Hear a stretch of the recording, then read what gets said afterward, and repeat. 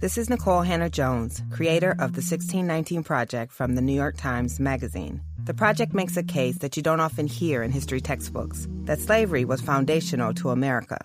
So it wasn't surprising that we ignited a fierce debate among historians about these issues. But that's the power of the New York Times, to spark an important dialogue with bold, rigorous reporting that forces us to examine our assumptions. To learn more, go to nytimes.com/worthit.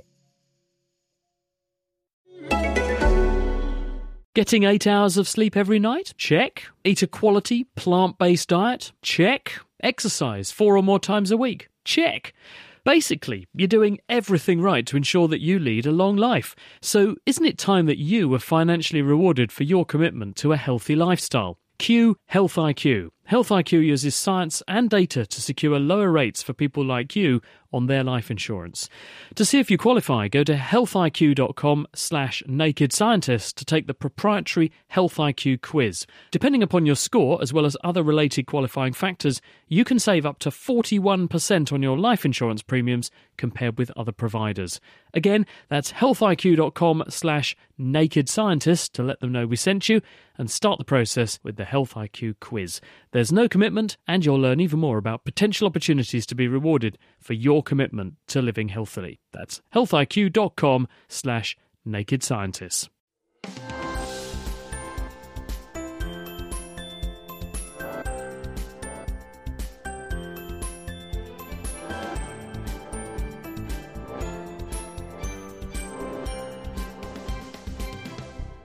Hello and welcome to The Naked Scientists with me, Greg Jackson, and Chris Smith. This week we're asking whether scientists and technologists are in short supply in the UK and other developed countries, and how the way we teach science in schools is changing. Some classrooms are even pumping out published papers these days. Plus, in the news this week, scientists unveil a 2-metre-long scorpion, the seabirds with stomachs stuffed with plastic, and the facts behind fat. Is butter really all that bad for you? The Naked Scientists podcast is powered by ukfast.co.uk.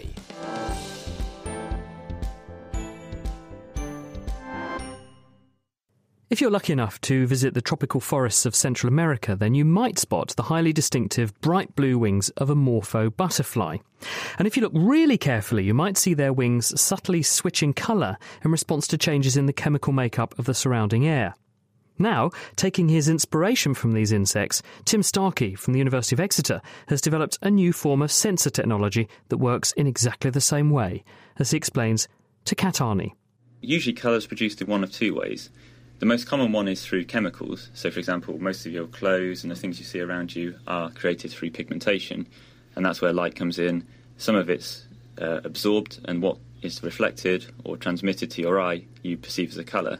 These butterflies create colour through structure, so they're made up of lots of very thin layers which manipulate light to give you a blue colour. What does the structure of these wings look like? How do they look? If you were to take one of these butterflies and take a scale off, if you take a cross-section and look at these sort of side-on, you'll see that this scale contains what look like tiny little Christmas trees, which are about 1/1,000,000th of a metre tall. So it's like 1/100th of the thickness of a human hair.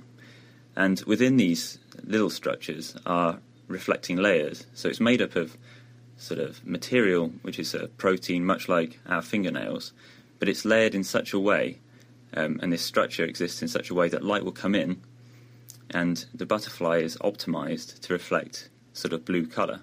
So how do these little Christmas trees, these structures, change when different gases or different levels of humidity are around? What happens is, because of their local chemistry, the vapour in the atmosphere will stick to the Christmas tree in different places. So for one chemical, for example, water, it will stick to the top of the Christmas tree, preferentially. And for a different chemical, maybe methanol or ethanol or some other nasty thing in our environment, would stick in a different way. And the actual positioning or the way that these vapours stick to the nanostructure gives rise to these different optical or different colours. There are devices being developed that can sense nasty chemicals, different levels of gases in the air. How could you use this observation that the butterfly's wings do change colour in response to these chemicals? I mean, I'm assuming that you can't make a sensor just of a butterfly pegged in the middle of it. Oh, no. So when the initial study came out, when we realised when we were studying the butterfly, we had some proposals that maybe we should farm these butterflies and turn them into sensors. But we're sort of very much against that idea because we know we can go one better and make an improvement on nature's sort of design. So we actually create these nanostructures through special fabrication processes. It's very much like taking a photographic film and exposing it to light to create colour, but we actually do that with electrons to create these very intricate nanostructures. What sort of chemicals could they detect? Could they pretty much detect anything you wanted to pick up? I think we could actually tune these for different chemical and biological sensing applications. Really, this study shows sort of the principles by which we can do that.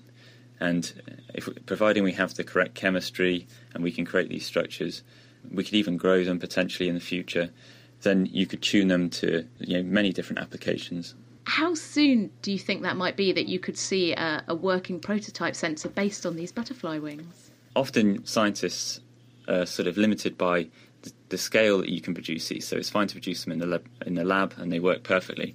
But really it's about making them cost effective and being able to roll them out for a mass market.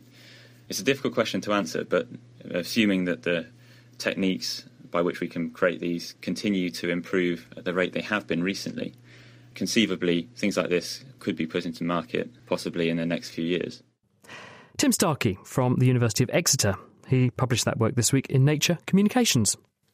Next to the world of plastic. The stuff is everywhere, from our homes to our cars and food. But where does it all end up once we're done with it? The sad fact is much of it goes into our oceans, and with all this plastic floating around, some of it is inevitably picked up by seabirds. Eric van Sabeel from Imperial College London has looked at 60 years' worth of data and found that, compared with the 1960s when only 5% of birds were found to have plastic items lodged in their stomachs, today that figure has risen to 80% and could reach 99% by 2050. Connie Allback spoke to Eric about the problem.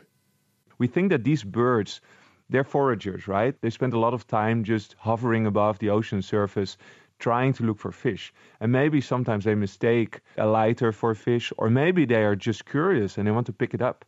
And so why do you think there's so much plastic in their stomach? Where is it all coming from? Many people will have heard about what we call the garbage patches, these areas in the open ocean where all the plastic in the ocean at some point accumulates. But what we found is actually that there's not very many seabirds foraging there. There's not very many seabirds eating the plastic out of the ocean. So most of the harm to the plastic is actually done in other regions, closer to our coastlines. And what does it mean that these birds have plastic in their stomach? We don't really know what the plastic does to seabirds, but we're pretty sure that it is harmful. It can be either from gut blockage or actually wounding them internally. The other thing that can happen is that it's actually quite a lot of plastics in some cases. So in some cases, we found up to 8% of body mass in the stomachs of seabirds. For a grown person, that would be 6 kilos. So that's like walking around with 2 big cats everywhere you go. And then thirdly, it might be that there's actually toxins in the plastics itself. And these toxins might leach out in the birds. The idea of carrying 2 cats around does sound really annoying. Yes. When I think of seabirds, I think of seagulls, which in the UK are kind of pests. They steal everyone's chips by the seaside. Why should I care about what's happening to these seagulls? So first of all, although seagulls don't really have a good name, many of the other birds are beautiful. Think about penguins, think about albatrosses. But I think more importantly, the seabirds are almost literally the canary in a coal mine here. If seabirds pick up plastics, we can be pretty certain that other creatures also pick up plastics. It's just that seabirds have always been easy to study. They nest on land. So the literature on seabirds goes back much, much longer than many other animals. Is there a possibility that the seabirds could be picking up some of this plastic through the animals that they're eating, as opposed to just directly? Yeah, probably that's true. But from our studies, it was really hard to untangle that. So again, that's something that we really need to understand. And we roughly know how much plastic gets into the ocean. We don't know where that plastic is. And very worryingly, some of it might get into animals in what we call the biota. So the plastic might actually reside within birds, within fish, within plankton, within mussels. All of these creatures might actually take up plastic. And some of the things you mentioned then, mussels and fish, and they're things that we eat as well. Is there a possibility that we're also taking in plastics through the food chain?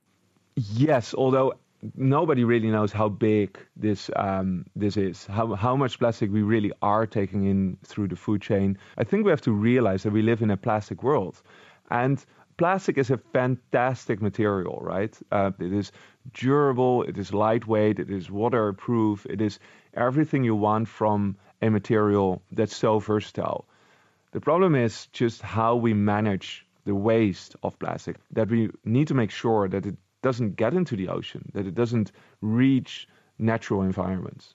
So you're saying that it's not that we should be using less plastic, it's that we should be managing it better? I think we should be more aware that if we use plastic, we should take care of how that plastic is discarded in the end. So this figure, this 99% of seabirds in 2050, do you think we can turn this around? Yes. One study reported that after there was a big effort in the European Union to reduce the amount of plastic getting into the ocean, actually there was a significant drop in the amount of plastic in seabirds in the North Sea. So that's a great news story. It means that if we stop, the birds will get less harmed. They will rebound. Still hope yet then. That was Eric van Sibiel. His study was published in PNAS. You're listening to The Naked Scientist with Chris Smith and also with Greer Jackson. If you'd like to get in touch, then you can email chris@thenakedscientist.com or you can tweet @nakedscientist. Coming up, why 3D printing is a winner for amputees and a scorpion on a massive scale. 2 metres long. Eek! Before that, though, we're facing up to the flab. It can feel like we're constantly being bombarded with claims and counterclaims about the harms of cholesterol and fats. Now, according to recent headlines, though, there's some controversy over whether traditionally bad saturated fats like butter are really bad for our hearts. So who do we know who to believe? And what should we eat to keep our hearts healthy? To get to the heart of the issue, Kat Arney went to speak to Peter Weisberg. He's the medical director at the British Heart Foundation. When it comes to these sorts of studies, you can't rely on any one study. So headlines based on a new study that says a particular dietary constituent is either good or bad for you is probably not worth taking a lot of notice of. What really matters is the cumulative evidence of many, many studies over many, many years. This is true of all forms of medicine and also all forms of research. You should never really take the word of one particular study.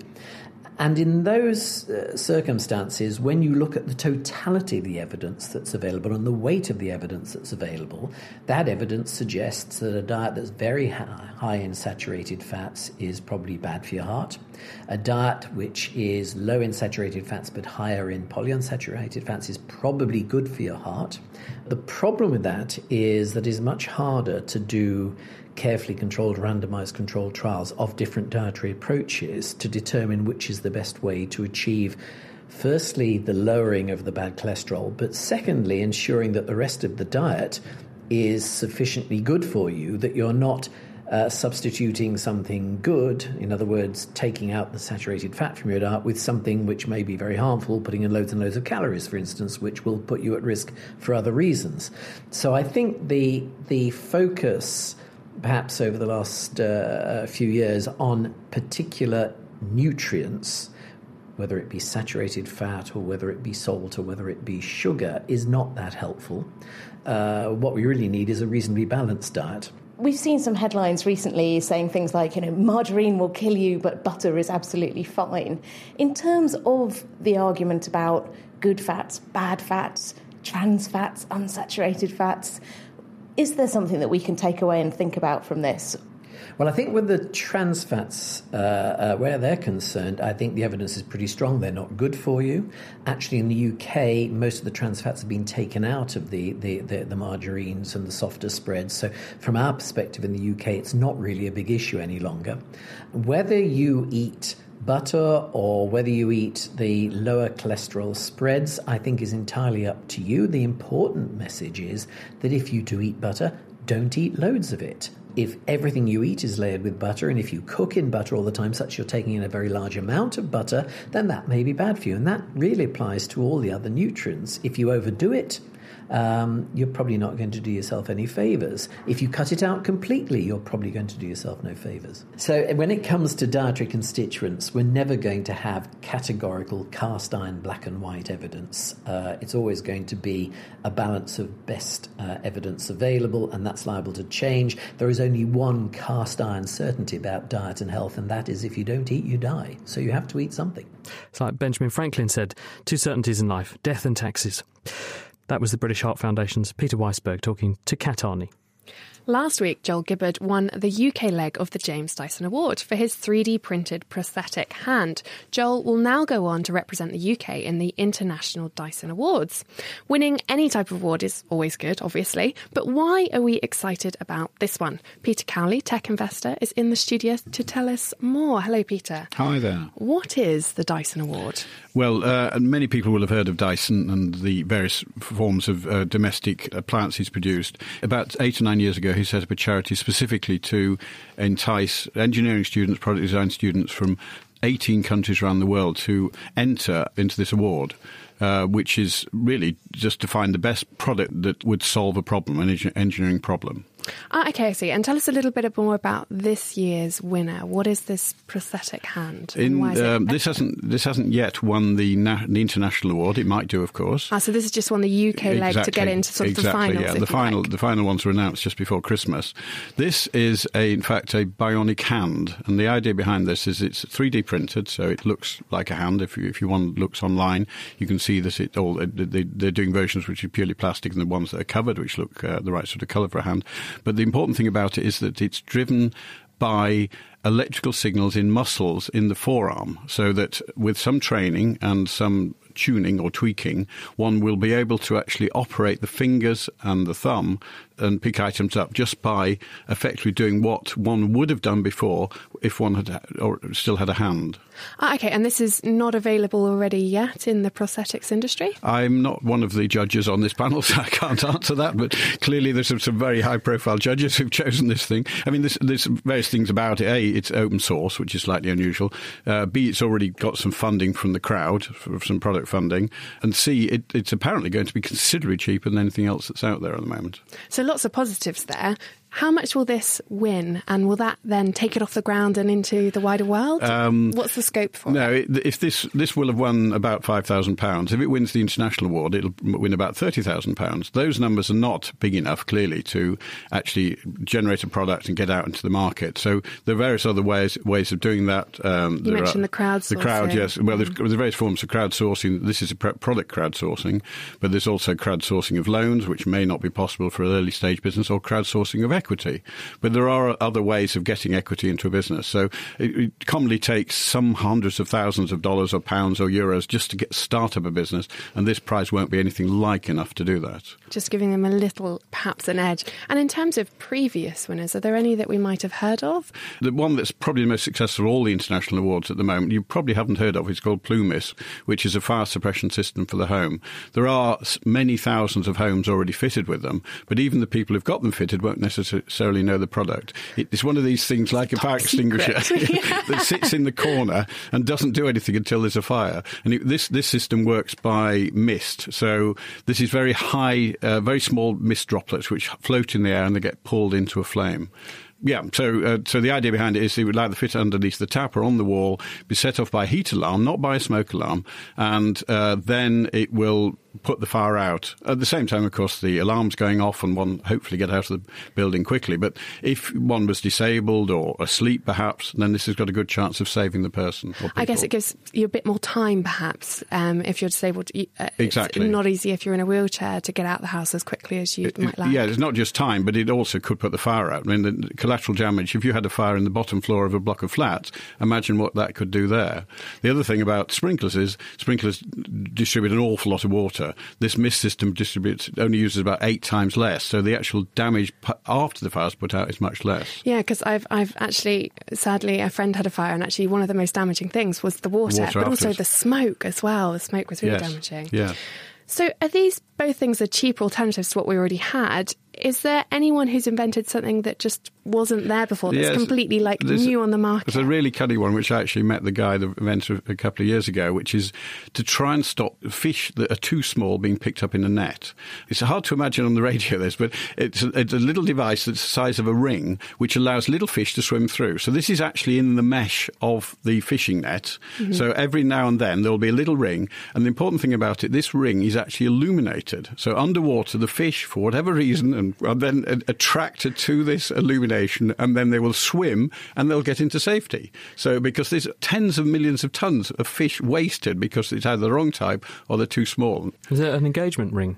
Because I was thinking there might be female fish, you see, and they might be attracted to a very sparkly. This is remarkably good for somebody who's just got back from Australia. How did you manage that joke, Chris?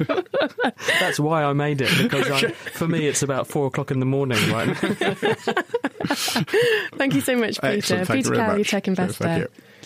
Now, here's a story with the sting in the tail, because scientists are claiming to have found the remains of the biggest and the oldest fossilised scorpion. It was more than 1.5 metres tall, but it didn't live on land. It actually inhabited the deep ocean, and it lived 460 million years ago. It's a distant relative of the horseshoe crabs that we still see on the beaches of some places today. Joanna Kerr spoke to Yale scientist James Lambsdale.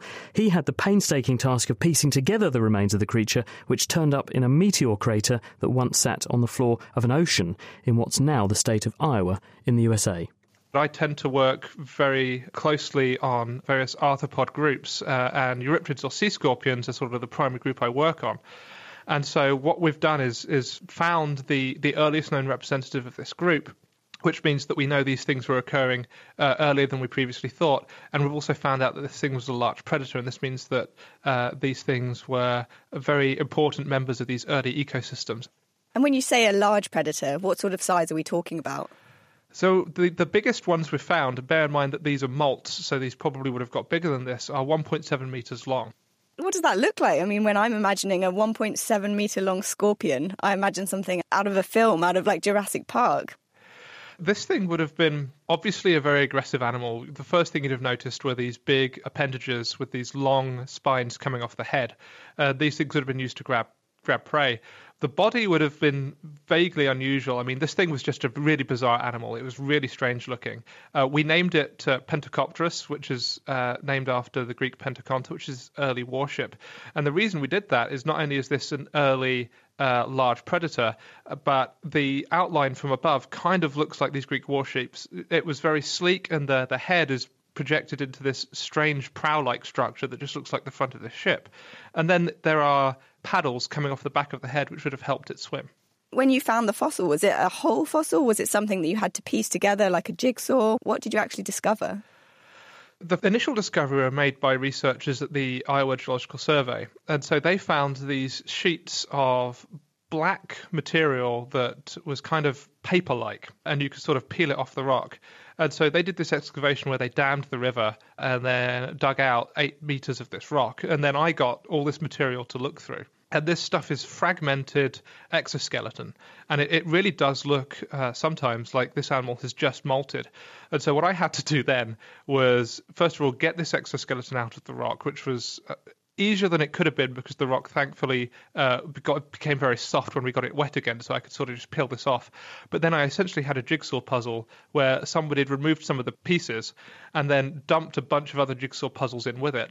And so I had to sort of work out which belonged to which animal, what went where, and then just basically piece this 1.5 meter long animal together from fragments that were no bigger than 10 centimetres each. That sounds really tricky. This is the first example of this sort of fossil. Why do you think this was so well preserved so that it allowed you to actually tell what the fossil was? A lot of it is to do with the environment of where this thing was found. So these things seem to have congregated into this old meteorite crater to shed their skins. The first thing is the fact that these are shed skins meant that scavengers would not have been interested in them. So we wouldn't have had to deal with animals picking over corpses, which is what you would normally have when you're trying to have something fossilized. This environment was very deep, very calm. There was not a lot of wave action. And there was also lower levels of oxygen in the environment than usual. And so this meant that decay probably was really suppressed. And so there was really not much around to break down these fossils. And so we're really lucky that this meteorite crater was here for these things to congregate and so that we can get this exceptional preservation. And the preservation really is exceptional. I've never seen anything like this before. And we can see things like patterns of the hairs on the legs, which is fantastic. Absolutely stunning. James Lamsdell, he's at Yale University. You're listening to The Naked Scientist. I'm Greer Jackson, he's Chris Smith, and now we're heading out of the news and onto the main section of our programme, how the face of science education is changing. But does it really need to? There's a lot of money being ploughed into initiatives to encourage more people into STEM subjects. That stands for science, technology, engineering and mathematics. The argument goes that there's a shortage of scientists, and this will in turn curb our economic potential. But is this really the case? We'll be looking into that later in the programme, but first, what do youngsters make of science? Amy O'Toole is 16. Well, to me, science was just a boring subject, and I never thought it would play a major role in my life. To be honest, I didn't see the point in having it as a subject, but I think that was mostly down to the fact that I was never taught it as a scheduled lesson until I was in the upper years of primary school. We'll be hearing more from Amy later in the programme, but first, Becky Parker, Director of the Institute for Research in Schools and also a secondary school physics teacher. Is this a common perception amongst youngsters? Well, I think it may even be more so. The new GCSEs and A-levels being started right now actually don't have even practical work as part of their assessed grade. Now, we hope that teachers do practical work, but much of syllabuses are very content heavy, and it frightens me to think that, what we try and teach them, all the answers are known. There's no sort of scope for the students to contribute. They turn the page and see the results of the experiment they've just done. And the sort of aspect of how science works is sort of a bit contrived, because I think young people have a love of science. It's just it gets a bit deadened. And I think teachers are doing their best. I think we just need to support teachers to let them do real science when they're actually learning science rather than just a set body. Indeed, I remember very clearly my science lessons. Most of the experiments were actually done by teachers at the front of the class. There wasn't anything hands-on, and there certainly wasn't anything where we were actually conducting our own scientific investigations of stuff that isn't known about so much. Do you think that's the main reason why perhaps youngsters might think it's a little bit boring or might not be going into the discipline? Yeah, I think it's sort of like doesn't mean enough to them, and it doesn't nurture the potential they have. We just think there's so much content they need to know, but, in the internet age, they don't need to know all that content. I mean, obviously they've got to get exams, but we've got to be able to sort of inspire them with the wonders of science rather than thinking they've got to get through a certain quantity of material and not do anything investigative and inspirational and experimental themselves. Because ultimately this isn't really what science is about. You don't sit around and reading a textbook the whole time. You're actually out there and investigating things. But, science's education has been changing recently. And I've noticed there's this increasing, pattern where children are actually beginning to do science themselves that's previously been unknown before. Yeah, I think there's a number of schemes, and what we're trying to do at the Institute for Research in Schools, which has just established, thanks to a fantastic philanthropist funding us to start up, we're trying to make schools able to have the support from us to actually take part. We've got a number of national projects already going. We've got one big project called CERN at School, where we have detector chips from the Large Hadron Collider in 50 schools across the country, and we've put a detector in space, and the students design this and they're getting new data off, which is useful for NASA. Students can do amazing things, and we've got to give them the ability to take part in this stuff. What strikes me here is that not only are these students becoming scientists in their own right, but also this is a great potential for professors to help outsource some of this research to younger people as well. It's like a twofold benefit, so to speak. Well, it is exactly. And I think if universities start to realise there's this whole group of young people who have the ability to contribute, I mean, it's a bit like citizen science, but a bit more beyond that, because you want the students to actually do some of those real investigations of, what computer programs do I need? What sort of analysis do I need? You want them to use the skills of a scientist to contribute to a major research project. And they don't have to start doing that at the end of their, university degree. They can do that at school. Many more schools can do this, and that's what we want to do, to make it a more standard thing, that teachers have that inspiration and reinvigoration in their subject, students see what real science is like, and universities have some more meaningful interaction with their partner schools. Indeed, but one thing that does strike me is, how can you trust this data? How trustworthy is it? Is it following the correct standards that you would expect of a peer-reviewed publication? Oh, well, yes, we have to go through that's why we publish my students' work in peer-reviewed journals. And we have, say, data from the satellite. I've got an expert in astronaut dosimetry flying over from NASA next week to talk to my students about their data. This is proper stuff. It's not anything Mickey Mouse. It's the real thing. And that's what we should give our students an experience of. They don't have to just be given sort of cleaned up, perfect things.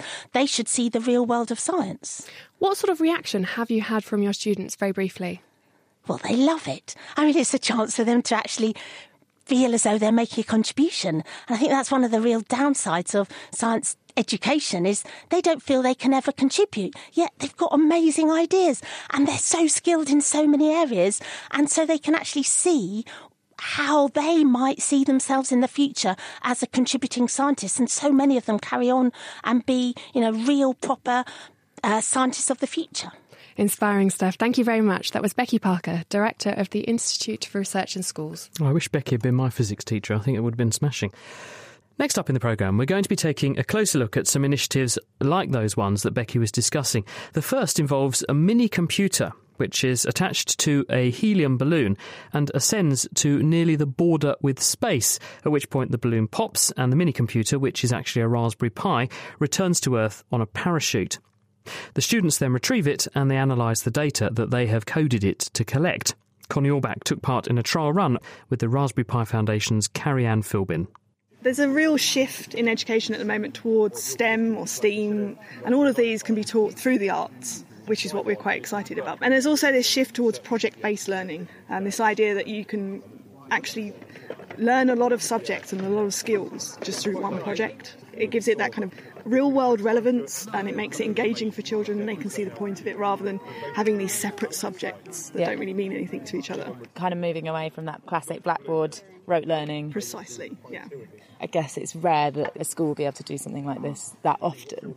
So how easy is it to get on a smaller scale more application-based learning into schools and into kind of day-to-day lessons? I think it comes, a lot of it, from parents or from the community. I mean, the reason we're able to do this is thanks to community members like Dave Akerman, who's here to do the balloon launches. I think schools can actually tap into a whole bunch of enthusiastic groups in science and in technology who will come and help them build these projects and show them some real-world relevance. What the High Altitude Ballooning Society and a computer programming hardware called Raspberry Pi have done is combined both approaches. Pupils can code the hardware, or Raspberry Pi, to collect whatever data they want, as the balloon flies from A to B. Today, Scout leaders and teachers of primary schools and secondary schools are testing it out and launching a Raspberry Pi onto the borders of space. There are 4 groups who will work together to launch a balloon, and then again after the training, when they take their kit and new learning back to their schools. 3, 2, 1, go! Oh! Hey! Oh, look at the Clyde! Oh! That was very close. Okay, so where are we going? We're heading towards Norwich, which is the region in which we think the balloon should come down according to all the predictive software. Okay, but we're looking at the software now, and we've just got our first photo through, right? Yep, it's sending down photographs that have been uploaded to the internet, to a web server, and it's also sending its GPS position, so we know exactly where it is. That was teacher Ted Waldron. I joined him and the rest of his group for the chase. It was a long car ride with 3 of us squished in the back, and for the most part, it was pretty sedate. Driving along as we tracked the balloon's ascent, 28 kilometres to the edge of space. But suddenly, things started to get a little more tense. The balloon had burst and was falling steadily. We're stuck at a very long traffic light, and the balloon is currently at what? 1.5 kilometres high. And Britain, seconds from the sea. So we really want to get there so we can see it land, because it could be that it goes into the sea. Yes. So we can see the splash. So now we really are picking up the speed, and it's all got a lot more dramatic. Luckily, the GPS told us that we had narrowly missed the sea, and the balloon fell inland to a large open field where we found ourselves, searching for the payload. A small polystyrene box that was attached to the balloon and held all the equipment.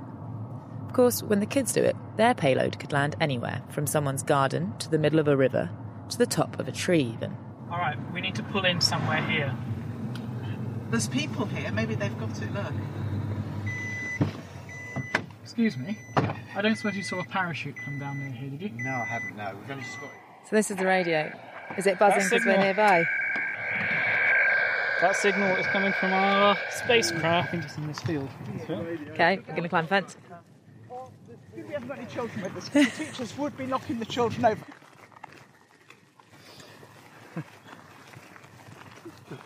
Right, found it Found it by the look of it. Wow. Hey, well done, hand. Isn't that amazing? It's absolutely incredible. I can't believe that this has been to space and the ears stayed on. So that was that. In around 2.5 hours, our payload had gone all the way to the outer reaches of the atmosphere and come back down to land in a field near the east coast. Quite a day, really. Back at base, I got to catch up with James Robinson from Raspberry Pi and find out a little more about what the project would actually do for kids in schools. The aims of the project are really to show young people how the combination of science and technology, maths and engineering can achieve really spectacular results. So there's lots of cross-curricular potential with the project. So you've got the science of the forces that are involved, how we get something from the ground to high altitude. You've got pressure. There's loads of calculations involved in how we predict the flight path of the balloon so we know we can recover it. You've got the programming side of things, so there's software that governs how the tracker device works. And then the other aspects, the arts and the English and other sort of curricula that could be linked into this. So telling the story of the journey of the balloon and the items that the kids have placed inside. So yeah, we feel it's a really cross-curricular project. See, you can have pie in the sky thinking. That was James Robinson from the Raspberry Pi Foundation, ending that report from Connie Orbach. Whilst the Sky Academy is hoping to kick off this autumn, one project that began last school year was the Microverse project. The Natural History Museum recruited 130 colleges and schools across the country to swab their local buildings. Why? So A-level biology students can discover which microorganisms are living on what buildings. Better yet, project manager Lucy Robinson hopes the data will be published soon. The Microverse is a citizen science project. And it came about by one of our researchers, Dr. Anne Youngblood, coming to us saying that she wanted to collect a lot of data across the UK on the bacteria and other microorganisms that grow on buildings. And she wanted our help in getting members of the public involved in collecting those samples. And it's not just members of the public, so you sort of narrowed down and focused actually into school children and A-level students. So what would they do? You send them out a pack, and then what happens? Schools across the UK signed up to take part, and we sent them a pack containing all the equipment they would need. And then the schools took that, went outside, chose a building near to them, and they collected 10 swabs of microorganisms from that building. And we're standing outside the Natural History Museum today. It's ample opportunity to take a swab. We can give it a go. So I've got the kit here that we gave to the schools. So we can take a sterile swab here. And then I need to dip it into the sterile water. And then we can rub it on the wall to collect the sample. I mean, it's looking pretty grubby already. So I'm collecting a sample from glass here, yeah, and you can already see that there's actually black on the white cotton wool bit there. So we can see some of that obviously is going to be pollution. We've got a road nearby. But some of that is actually the microorganisms that are living on that glass. And how do you make sure it doesn't get contaminated? Yeah, so the school students put on a pair of plastic gloves to collect their sample, and then they put the sample straight into some DNA preservative liquid. It captures that DNA and keeps it in a good state. How many swabs have you got back so far? So 130-ish schools have taken part, and they've each done 30 swabs each. So we have thousands and thousands of these to process, which is what keeps Anne and her colleagues very busy in the lab. So my name is Anne Youngblood, and I'm a researcher here at the Natural History Museum. So when we get them back, the first thing is we're going to freeze them. And then later on, we come back to the lab to extract the DNA. Once we get the DNA, we amplify a piece called like the 16S gene, which is like a piece of DNA all bacteria have. And we amplify it, and then afterwards we sequence this, and that allows us to characterize all bacteria that we have in the samples. And why do you want to characterise all these bacteria samples? What's of interest to you? Well, it's really exciting. So we have like all these urban environments, but we actually don't really know what's happening in the cities. So once you have the samples and you've amplified this DNA, I'm assuming you've done some on the Natural History Museum. What sort of things have you been finding? Any surprises in there? So we found lots of different species. So we found, for example, cyanobacteria. They're also called like blue-green algae, and they sometimes make the walls appear like greenish. Is that the slimy stuff you often get on, I don't know, when it's really wet and things become a bit slippery, particularly on wood, I seem to remember? Yeah, it's part of this. So you have the cyanobacteria, and then you also have some microalgae, but they basically, make slime. Anything else? We also found some organisms which are potentially interesting for like biotechnology. When you say use for everything in the lab and biotechnology, what sort of use does it have? So like the Stamococcus is like an organism that has this enzyme called DNA polymerase, which basically helps in the duplication of DNA. So every organism, we all have it, but this organism is really cool because it's functional at 50 degrees. And so when you extract that enzyme, you can then use it in a lab like we do. So everybody who amplifies DNA in a machine everywhere in the world uses that enzyme. And it's just growing casually on the buildings? Well, potentially. So we haven't found the exact species, but we've potentially found relatives to that species. And ultimately, you're hoping to publish? Yeah, and it's going to be part of, I think, several really good publications. It looks like Anne's getting some really interesting results already. What sort of reactions have you had so far from people that have taken part? We've had really positive reactions from the students and the teachers that have taken part in that this is real science. And I assume this is restarting up as the school term starts, and these 130 schools will be moving on with their next set of A-level biology students. So we're hoping the project will continue in future years. We're currently fundraising to keep it going, and we're still analysing the data from last year, so there's still plenty more work to be done on the data that we've got. Is it only the one publication about the species, or are you hoping to do more with this and look at how this might affect or impact how we teach? There are two really interesting elements to this project. The first is the actual science research that we're doing that you've heard from Anne about. But the other side is how do we do science? And so we'll also be writing up how we've gone about running this project, how we've got the schools involved, the much wider benefits of doing that beyond getting our science research. The museum has also reached out to over 100 schools, started a dialogue with those teachers, and really sort of spread the word about what science is about. So that in itself is a really interesting part of the project that we're going to be writing up. We shall look forward to both sets of results then. That was Lucy Robinson and Anne Youngblood from the Natural History Museum. Now, projects like these and others are sometimes based on the idea that we need more scientists, and what's a better way to get people into the discipline than by showing them the real side of science. But the UK is one of the top countries in the world for STEM graduates. It beats the US, Germany and Sweden, and there's even been a 39% increase in STEM graduates between 2003 and 2010. So all this begs the question, well, is there really a shortage of scientists in the UK? Durham University's Stephen Gorard is with us to have a chat about this. Stephen, it's not a new debate, though, is it? The whole idea that scientists are a rare and vanishing species in Britain. No, we've found references to debates going back to the 1920s. Certainly in the post-war era, there was a lot of fuss about rebuilding science skills and so on after the war. What's driving that then? And what's the motivation behind pushing for more people to go into this discipline? Why is it good for the country? There is a lack of numeracy in British industry and the British workforce. It might help with that. It helps people as citizens and as workers to judge the security of findings.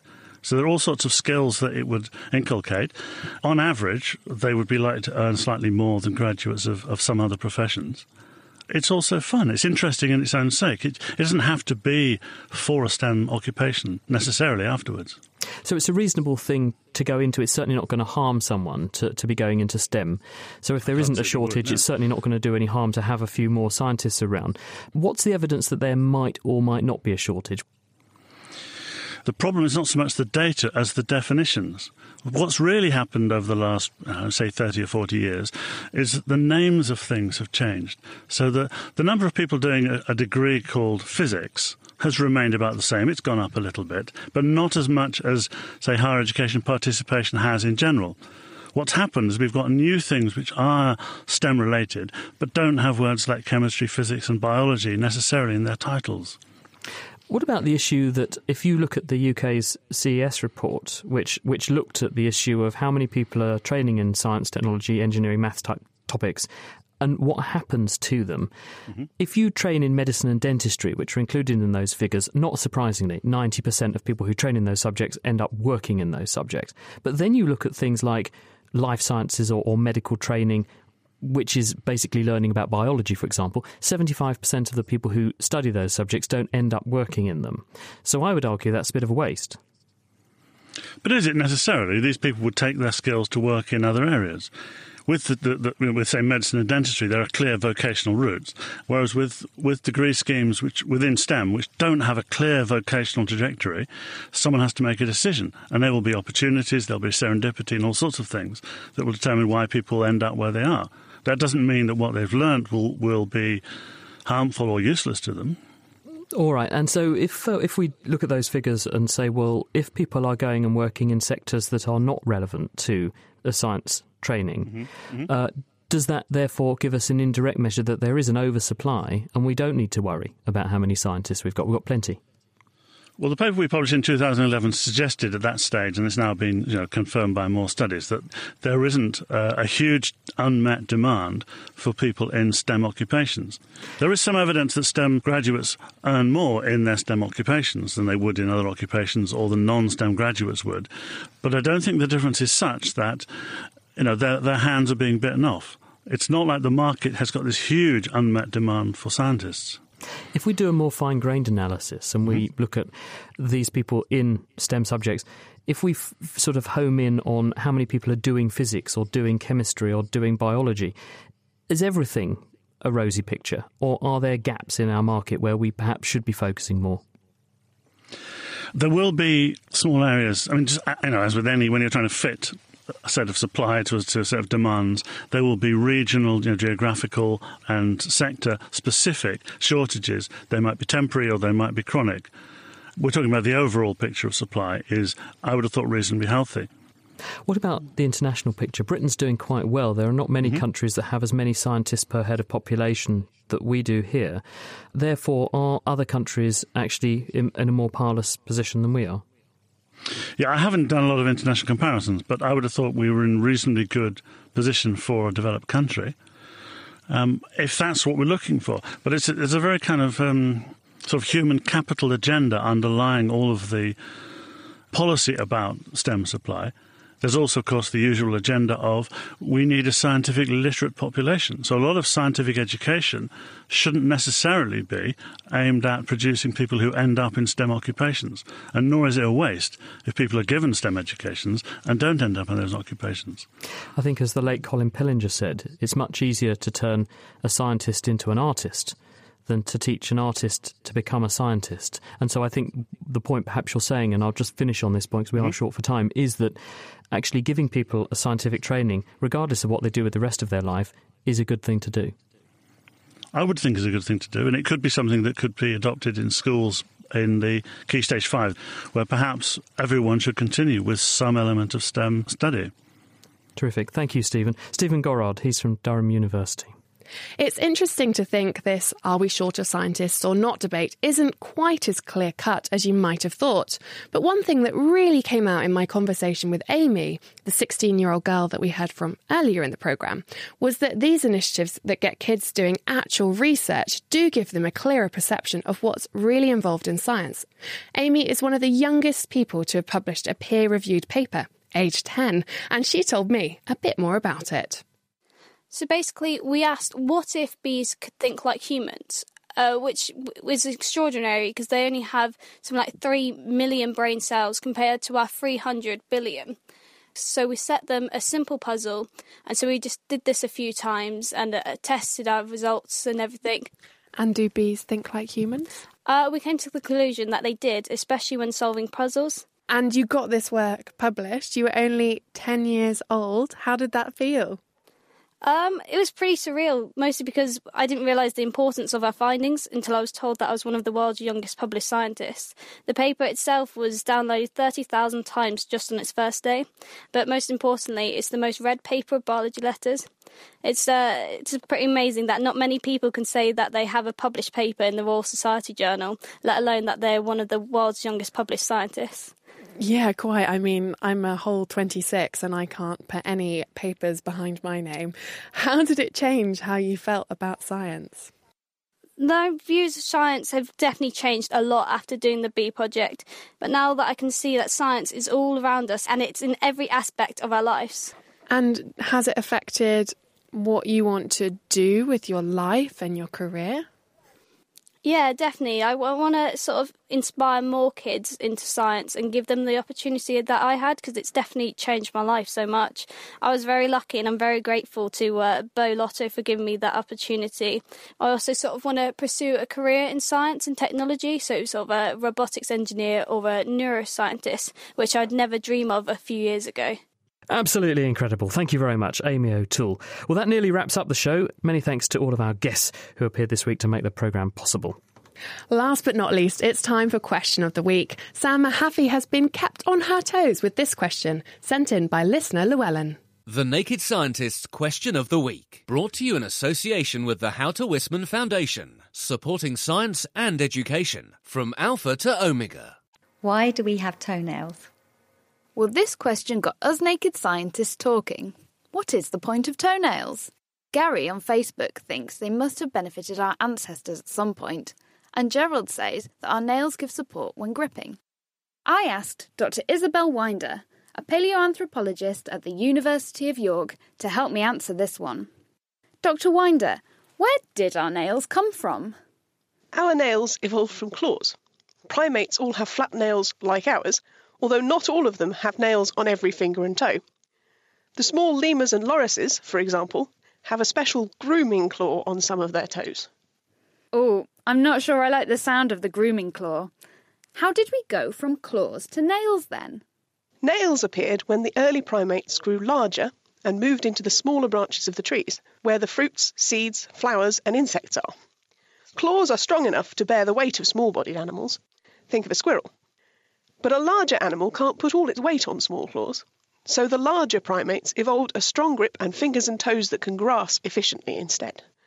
We don't know if this change especially favoured nails, or if they're a byproduct of the evolution of grasping hands and feet. But they're part of the same package that gave us opposable thumbs and dexterous digits. OK, our nails evolved from claws, and this was part and parcel of our dexterous hands and feet. But do nails serve any purpose now, other than looking nice when we paint them different colours? Well, their main job is to protect the sensitive ends of our fingers and toes from damage. They also help us with precision movements. When you touch another object, the soft tissues in your finger push against your nail, which provides a solid anchor and enhanced sensitivity. It's even been suggested that nails may serve us as indicators of health, because poor diet and disease often show up in changes to the colour, condition and strength of our nails. And of course we can use our nails themselves as tools. OK, I can see why our fingernails would be useful as tools. For picking, peeling and scratching. But what about our toenails? I can't peel an orange with my toenails. And even if I could, I don't think I'd want to. In fact, it seems like our toenails actually cause us problems, like when they become ingrown. And maybe we'd be better off without them. Are our toenails at all advantageous? And if not, might we one day evolve to lose them? I suspect you're right that toenails aren't as useful or essential to our modern lives as fingernails. I think some of the same functions, protection, for instance, are applicable, but now that our toes have lost their role in grasping, we probably need them significantly less. But personally, I don't think we're going to evolve to lose our toenails.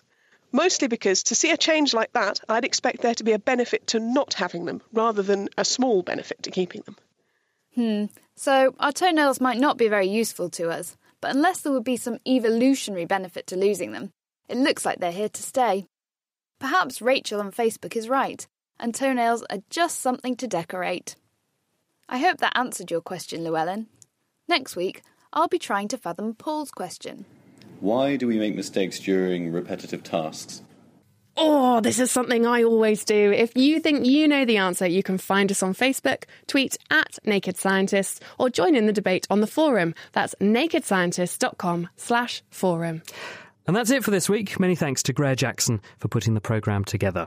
Join us next time when we're going to be diving down to the depths of our oceans to find out how the record levels of carbon dioxide that are now in our atmosphere are impacting on the underwater world. The Naked Scientist comes to you from Cambridge University. It's supported by Rolls-Royce, the EPSRC and the STFC. My name is Chris Smith, and thank you very much for listening. Until next time, goodbye.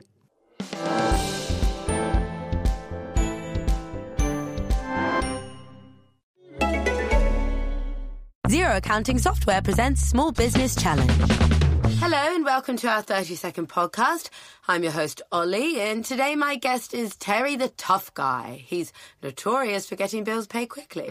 Sure am, Ollie. Let's crack some knuckles, shall we? So what's your advice for an unpaid invoice? Use Xero. It's accounting software that can notify customers if they haven't paid you. Sounds beautiful. Oh, it is. Really? Golden. Connect your business at xero.com.